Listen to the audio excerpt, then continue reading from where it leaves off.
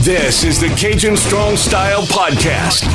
1037 The Game's exclusive pro wrestling podcast. Making his way to the podcasting ring. Hailing from the heart of Cajun country. It's me. It's the world famous CD. Let's ring the bell and get this party started off right. And welcome, everyone, to the latest edition of the Cajun Strong Style Podcast. Appreciate you listening in, however you're doing so, be it through 1037thegame.com, Apple Podcasts, Google Podcasts, Stitcher, wherever in the world you're doing so. We appreciate you listening in.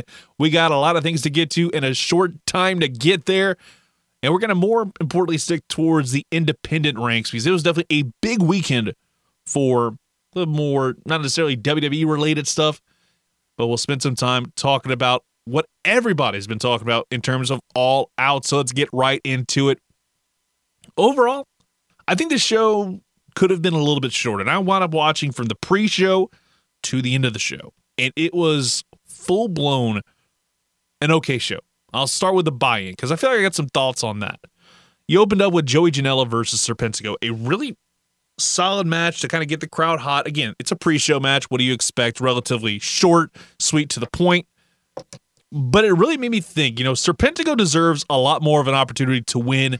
And I understand completely. He is an enhancement talent at the end of the day. But I've seen the guy wrestle. He can absolutely go and put together, I'd say, 3 3/4 star, maybe a 4-star match. Be able to do that consistently night in, night out. I'm surprised that, Serpentico lost this match. Because I feel like Janela, for the most part, is used as, the enhancement talent for the big stars, which makes me wonder why this was actually a thing, but, it is what it is. And it seems like they're starting to push him into an inner circle feud going forward, presumably tagging with Kiss against Santana and Ortiz. We'll see how that goes from here. Because we'll see a little bit more of that during the Casino Battle Royale, which I'll talk about in a little bit. But you also had the Dark Orders 3 and 4 versus Private Party be the buy-in main event, which was really good. I feel like it had way more fun than it was supposed to be. Private Party, of course, gets the win after Gin and Juice. They hit the finisher, get the win. It was a short, sweet match and just really good. And I have to say, I hadn't necessarily seen much of 3 and 4 do tag team action. I don't necessarily watch a whole lot of Dark, but this was probably a moment where I was like, okay, I like the Dark Order 3 and 4. This is a great tag team. They were smooth, and they looked really good. And this is a team that I feel like, has been painted to me when I watch BTE, has been the fact that they are painted, for the most part, as goons. They're portrayed more like a Bulk and Skull type thing, where they're your Foot Clan of the Dark Order, trying to recruit new members to the group, and all that stuff. But they actually looked like serviceable hands, and I can't wait to see what's going to happen more with those kind of guys down the road. Because I've got a lot of different questions about how they're going to be utilized going forward, which I have to say, again, really solid buy-in, just, is a lot more building your anticipation towards what's coming next with the rest of the main card, which is where I'm going to go to now. First off, I was surprised. No hype video to intro the show. It was a little strange. It was just the FBI warning, followed by Pyro and Ballyhoo, all that stuff. And the card starts off with a tooth and nail match. It was Britt Baker and Big Swole. It was a cinematic match, as expected. We talked about it during the bonus pod earlier this week. And it was a fun start. Reba/Rebel, however you want to put her, is the receptionist to start off. And I love that. It was so funny. I wish it was Glenn Jacobs. But obviously can't do that. But overall, it was just a quick contest just to get it out of the way because nobody in their right mind really cared about this cinematic match. It was great to see this finally get a blow-off to a feud that I feel like had been going on way too long, which is something else I'm going to get to. But it felt like a very quick contest, and Big Swole got the win to end this feud that really had been going on since after Double or Nothing. It had been a long build towards this, and it ended with a cinematic match that I feel like made us realize, hey, I think it's time to cool off on that a little bit. Maybe we wound up running a little bit too hard on that. Again, overall, solid contest, really fun stuff with the gas mask getting the finish, quite literally putting a gas mask on her to get the win. Well played. And then you had the tag team match that wasn't for anything. The Young Bucks and the Jurassic Express taking on each other. Again, this was all to put the Young Bucks on the card to kind of push this new aggressive kind of spin that the Young Bucks are having right now, because you saw what happened on Dynamite a couple weeks ago, losing the gauntlet match, and now they're on the card after teaming with the Jurassic Express and winning. It made you wonder what was actually going to happen. That's some really cool spots. It was your typical All Elite Wrestling tag team match with high spots and dives and everything in between. But some really cool highlights, I have to say, is there was a really cool moment whenever Marco Stunt actually got the piss beat out of him, and that was all, again, it paid off because Marco Stunt basically was just being a jackass around the ring, and you're gonna wind up getting your ass handed to you, and it worked out, and it was really fun. I enjoyed the fact that was how that match went down. You had him hit the super kick, and the super kick you could just feel it, and it was like, ugh. You felt good after hearing that, the way that thing just slapped. It was really well done. And then they had a really awesome super kick towards the end of the match. It looked like that was going to be for the 3 count. Yet it was Jungle Boy going for a springboard, and he just straight up decks him. And he falls down like a stack of bricks. Goes down falling hard. And it's like, what is going on? Like, this needs to be the win. And it's a 2 count. And then they hit the BTE trigger for the win, like almost right after. It was so, like, the BTE trigger hit so well. But you can tell there's a lot more of a demeanor of this group wanting to be taken more seriously and more focused on trying to no longer change the tag team division, but control the tag team division, start having their own little reign of terror, if you will. And it was really awesome to see that. Hopefully this is something going forward that we see with All Out. With the All Out Fallout, where the Young Bucks are more focused on trying to take over the tag team division again, now that, what happened later on in the night happened. But then we get to the Casino Battle Royale, which was way better than I felt like, for the most part, a lot of these cards have been in the past. Because I feel like the All Out Casino Battle Royale, it's done just to set up a future title shot. The ladder match they had at Double or Nothing just was probably one of the worst things I've ever seen. It was, and retroactively speaking, I could not get into that. But I love the way they did this go round, where it's like they built up who is all going to be in it, leaving that one spot open for the mystery competitor, and you're wondering, who is it going to be? Who is it going to be? Number 21. There's a lot of guys you can choose from. Who's going to wind up going over to AEW? We'll get to that in a minute. It starts off Trent Daniels, Jake Hager, who, by the way, is now Rock Hard Jake Hager, okay? The Blade and Rey Fenix. Really cool, the fact they were, like, the announcers were also selling the fact that you have Rey Fenix and the Blade, they do work together, because of the fact that now they're all kind of aligned with Eddie Kingston, and it was, nothing really happened. It was kind of just setting up to build up towards the start of the second batch of 5 with Frankie Kazarian, Will Hobbs, Chuck Taylor, Santana, and Ortiz all making their way down to the ring. And a really great kind of moment for Will Hobbs eliminating the Blade. And I haven't seen a whole lot of Dark, but I've heard nothing but great things about Will Hobbs. I can't wait to see what he does down the road. Maybe he can become more of a Dynamite player, because I think he could wind up working out really well and be sort of a Haas in that, like, heavyweight division. I'd love to see him have a little bit more of a run outside of being enhanced talent on Dark. And then Hager also eliminated Daniels, no surprise there. And then we get to Billy Gunn, or as they called him, just Billy, Pentagon Jr., Brian Cage, Ricky Starks, and Darby Allin all came out. And it was really cool how they built it up. Taz excited about Starks and Cage entering together. After all, that is Team Taz. And then Darby comes out on a skateboard. And this is something I really enjoyed, how they presented this match. It wasn't like, oh, hey, all of y'all come out at once. It was each and every person got their own little entrance just so they could walk out. It was great. And then Darby Allin was just a man on fire, hitting Cage and Starks with a skateboard, then eliminating Phoenix. And you saw just so many things go on in that. And then the fourth and final batch of 5, we're going to get to who was number 21 in a little bit.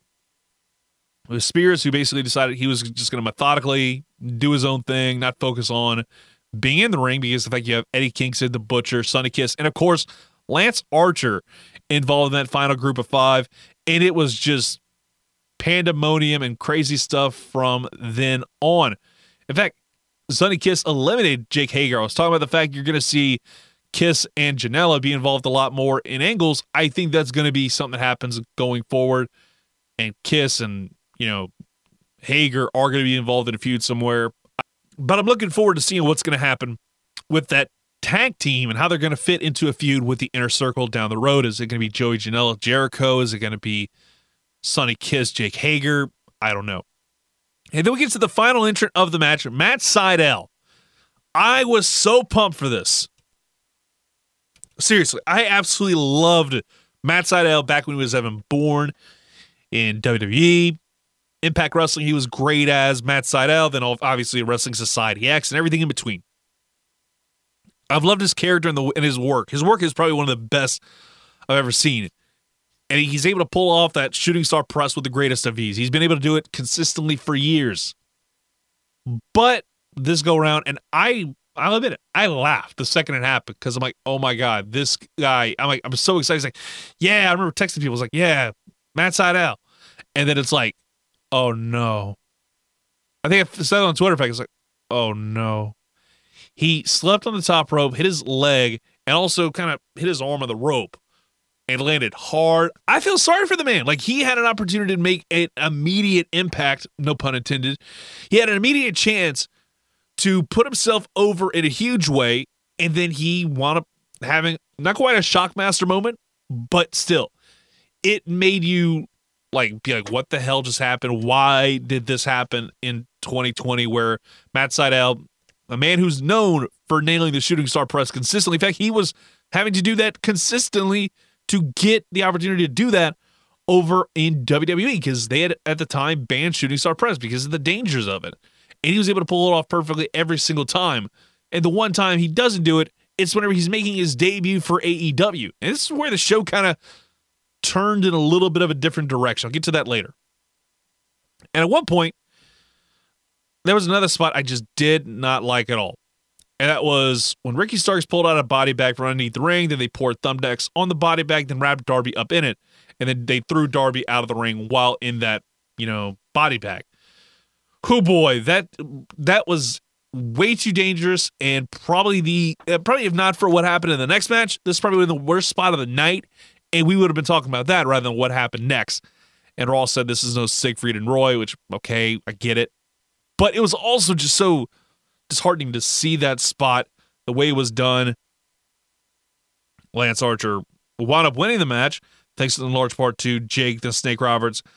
But I still love the way it was, and I was just slightly disappointed about the fact that you didn't have your boy, Eddie Kingston, get the win. Because it felt like I was so excited. I was like, give me Eddie Kingston winning here. I would love to see Archer, but at the same time, Kingston versus Moxley, tell me you wouldn't love to see that. Even Kingston versus MJF, it'd be very similar to a Mox versus MJF match, but, it makes a lot of sense because of the past history that Archer and Mox do have. And they put together some really great matches, especially back in Wrestle Kingdom. Just a phenomenal U.S. title match over in New Japan. But overall, great battle royal. And then we get to the match that everybody's talking about for a lot of different reasons. It was the last man standing match. Hardy leaves the AEW if he loses. It's called a broken rules match. And it all starts off at the football field. And you're wondering, okay, we're going to see how this whole thing goes down. And we're, going to see some crazy crap go down. And of course, you see Sammy Guevara come out on the golf cart, and Hardy avoided it. It made a lot of sense. It was absolutely hysterical the way he wound up hitting it. But then you see, they're kind of fighting on the picnic table in the concourse, and they climbed the lift, and it was just bad from there. Now, again, from what I was able to kind of observe, everything was set up the right way. They could have moved it back just a teensy bit, maybe like 1 or 2 inches, or hell, maybe even like 3 or 4, just to make sure that the spear, they still are able to land on those tables and be able to be okay. This was not that situation. Hardy was knocked out. It looked like he had died right then and there. And it just took, this is the moment where the show goes from like pretty damn good. It's pretty good. You know, you're enjoying yourself, to being, you know, genuinely concerned for somebody's future, and you're wondering, why is this still going on? And he went like splat on that concrete. And, you know, give credit to Aubrey Edwards. She immediately just threw up the X, was calling it off, calling the match off. And, you know, they were selling the fact this is a scary situation. And the next thing you know, somehow, some way, Matt Hardy goes out back towards the arena to continue the fight with Sammy Guevara. And, you know, Justin Roberts saying there must be a winner, and the bell rang again, which was a mistake to begin with. And you could just tell Matt wasn't right in the head. Reportedly, he's better now, but still, that is absolutely dangerous considering the fact he did have a big injury. This was Extreme Rising back in like 2012, where he landed on his head and was throwing up and having seizures and all that crap. Like, you don't want to deal with that if you're Matt Hardy. And it was a really just stupid thing for this match to continue. And then, of course, you know, Hardy did win after punching Sammy, who then flew off the truss and crashed through the stage, and the ref counted him out. Sammy just laid there. But this was something where he was legitimately concussed, and then they called for the finish like right away. That did not need to happen. They could have just said, oh, hey, we're going to write off Matt Hardy for a while and then figure out a way to put it together. But it just looked like an absolute bleep show for that spot alone. And it took the rhythm out of the show completely. If that move had been executed properly and they were able to put together a really solid match the rest of the way, I think we'd be talking about, you know, a really good show. This was the moment when the show went from being, you know, okay to what the hell? Why is this still going on? Why is the show still going on? And then we got a big step in the right direction with probably the match of the night. Hikaru Shida versus Thunder Rosa. Champion of the AEW Women's Division taking on the NWA World Women's Champion, which was really good. I'm not going to lie. It was probably one of the most, like, matches that's going to fly under the radar for a lot of people. Right in the middle of the card. And it was such a fun, like, 17-minute match. Rosa countering the Falcon Arrow, kicking out at one from the Falcon Arrow. Just a really fun overall match. And she had kept trying to apply the stretch muffler, all that stuff. So many great spots throughout. Shida and Rosa put together a really great match to take your mind off of the stuff that had just happened. And it was a baby step towards the show getting a little bit better. And then, of course, you had to have AEW get all meta and make fun of the fact that, you know, WWE's not allowing people on Twitch or Cameo, which has since been lightened up since Monday. But, you know, then they do a Kip Sabian Penelope Ford segment where they're announcing they're getting married and holding it live on Dynamite, whenever that is. And he said they didn't need to have a bachelor party first and choose the best man. And he said he has to be loyal, handsome, and have similar interests. I think it's going to be Rusev, now known as Miro, over on Twitch. He's going to make his debut. Obviously, this is all kind of a rib towards WWE and their anti-Twitch stance, which, again, has changed a lot over the last couple days. And then we get to a match that I really have a hard time, like, wrapping my head around in terms of whether or not this was good. It was a little bit lengthy, but it just didn't do as much for me as, say, you know, the Hikaru Shida Thunder Rosa match. They wasted a lot of time here. And you see just everything kind of go on. And it's handled really well. The way the tags are in and out, the way the match flow goes, overall, it's solid. But then you see the finish. The finish is probably one of the worst things I have ever seen, because it makes no sense in terms of how you're booking the Dark Order. Just a couple weeks ago, you booked the Dark Order to look so damn strong with Brody getting the win over Cody and absolutely demolishing him, taking out the Nightmare Family, beating up QT Marshall, Dustin Rhodes, Brandy Rhodes, all that stuff. You do that. It's amazing. It works extremely well. But the finish is where I'm absolutely frustrated. And it's a lot of different things. So the finish is, you have the lariat that absolutely just crushes Dustin Rhodes, crushes his heart and soul.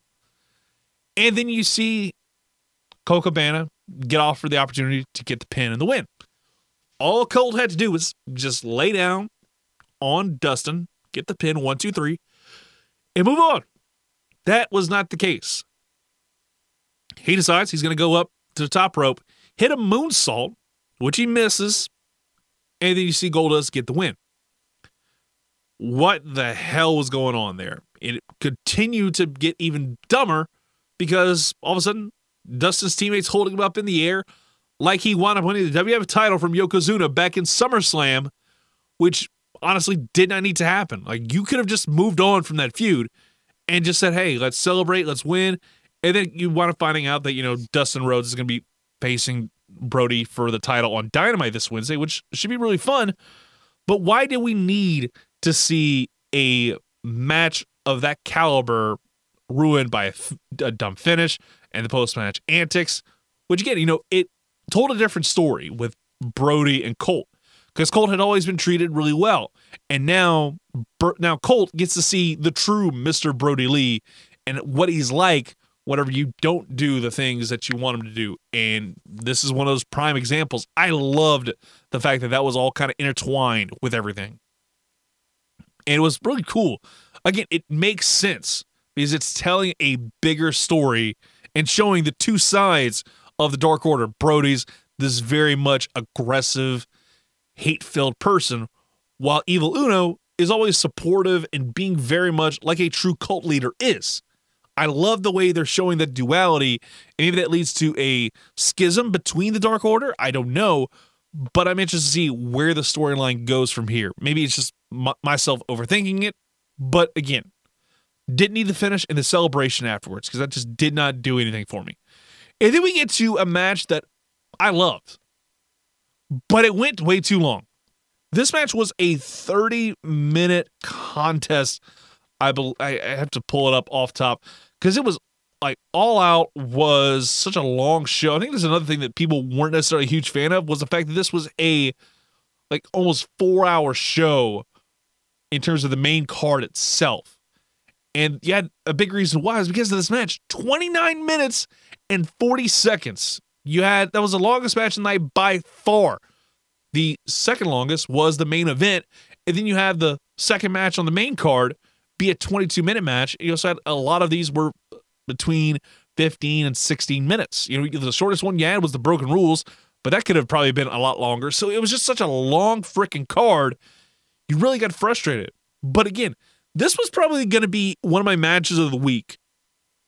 But I feel like Shida versus Thunder Rosa told a lot better of a story with less time. This told a good story, but it was way too long for my liking because it was just basically FTR, Kenny Omega and Adam Page seeing the well-oiled tag team, that tag team that's been around forever, taking on a odd couple tag team, that you're starting to see those cracks of them being an odd couple tag team. Overall, it was too long, but it told a great story. And at the end, you see Adam Page take the loss after Kenny Omega accidentally hits him with the V-trigger, and then 2 spike pile drivers. Kenny Omega can't do anything about it. And he's frustrated. He gets FTR out and then leaves Adam Page where he's at instead of going for a hug. And then he left off in a huff saying that he was done. He needed a clean break. So maybe we see the cleaner Kenny Omega make his return instead of, what we've been getting as of late, where Kenny just can't get the big match win done on a big pay-per-view, at least when it comes to like these kind of main events. Obviously, the match at Revolution doesn't necessarily count in my mind. But it was an overall still solid match. I can't give it like a 5-star rating or 4.5. It went way too long. I felt like it plotted at points. And by this time, I was starting to really kind of feel it. Especially when I rewatched it.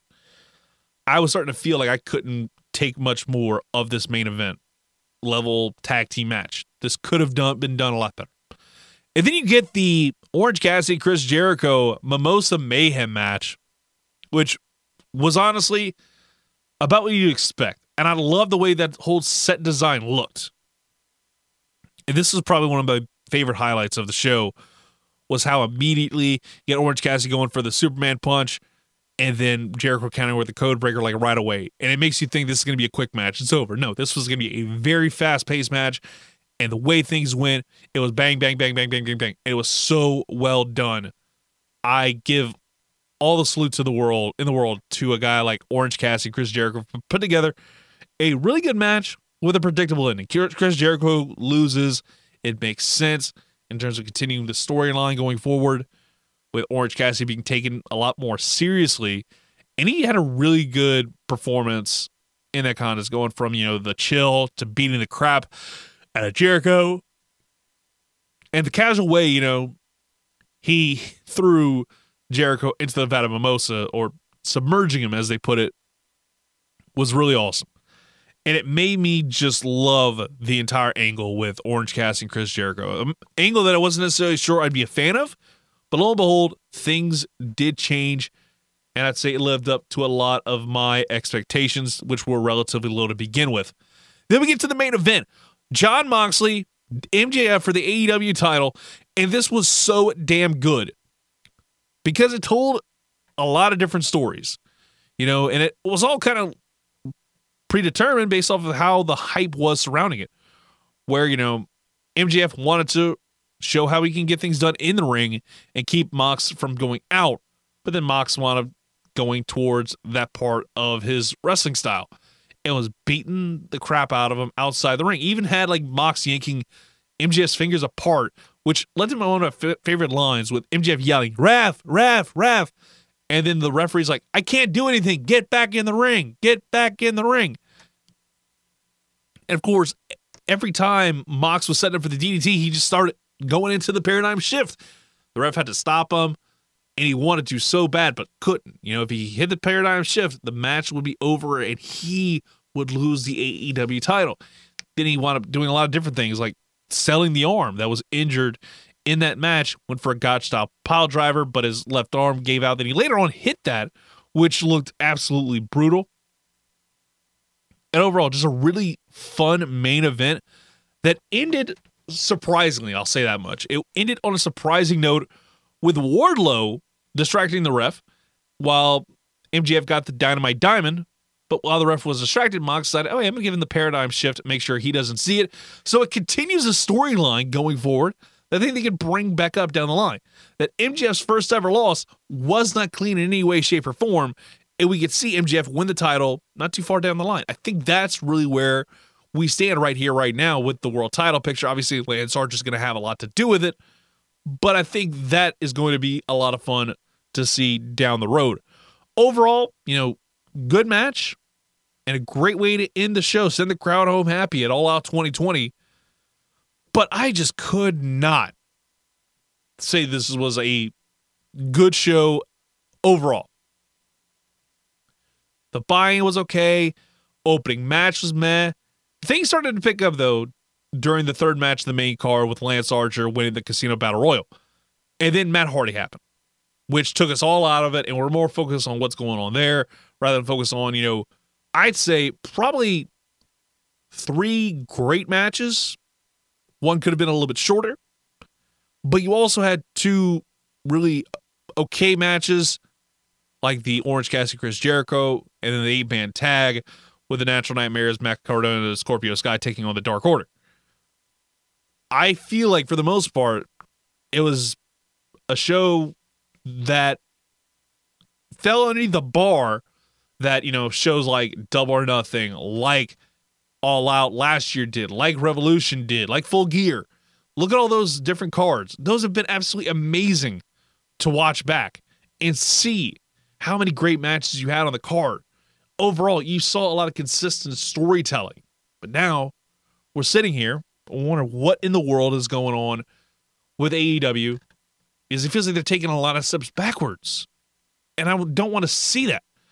I don't want to see AEW kind of fall through the cracks and do these whole things where they're going to wind up booking themselves into these kind of situations where you have to put together like 20-minute matches every night.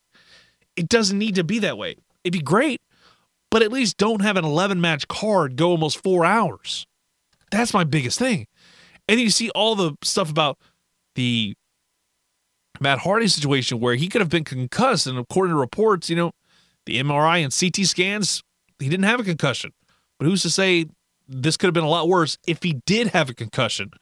And that took you completely out of the rest of the show. You weren't necessarily focused on what was going on in the ring. You were more focused on, what's going on with Matt Hardy? You were wanting to hear the latest updates about it. And it made you wonder, was that worth it? To put that match on, even if you had like a whole crew of people like they allegedly did, just made me frustrated as all get out to see them do that. But one other thing I want to get to, with Ring of Honor, with pro wrestling in general, is Ring of Honor Wrestling. You've finally announced their full pure tournament bracket. And I cannot wait for this, largely because of the fact that we're getting that much closer to Ring of Honor coming back. And we're starting to hear a lot more hype about the pure title returning, which is a really cool thing to begin with. But you have Jay Lethal versus Dalton Castle. This is going to be from the A block. Again, this is going to be a regular tournament. And I believe you'll have, the first round match is going to be 15.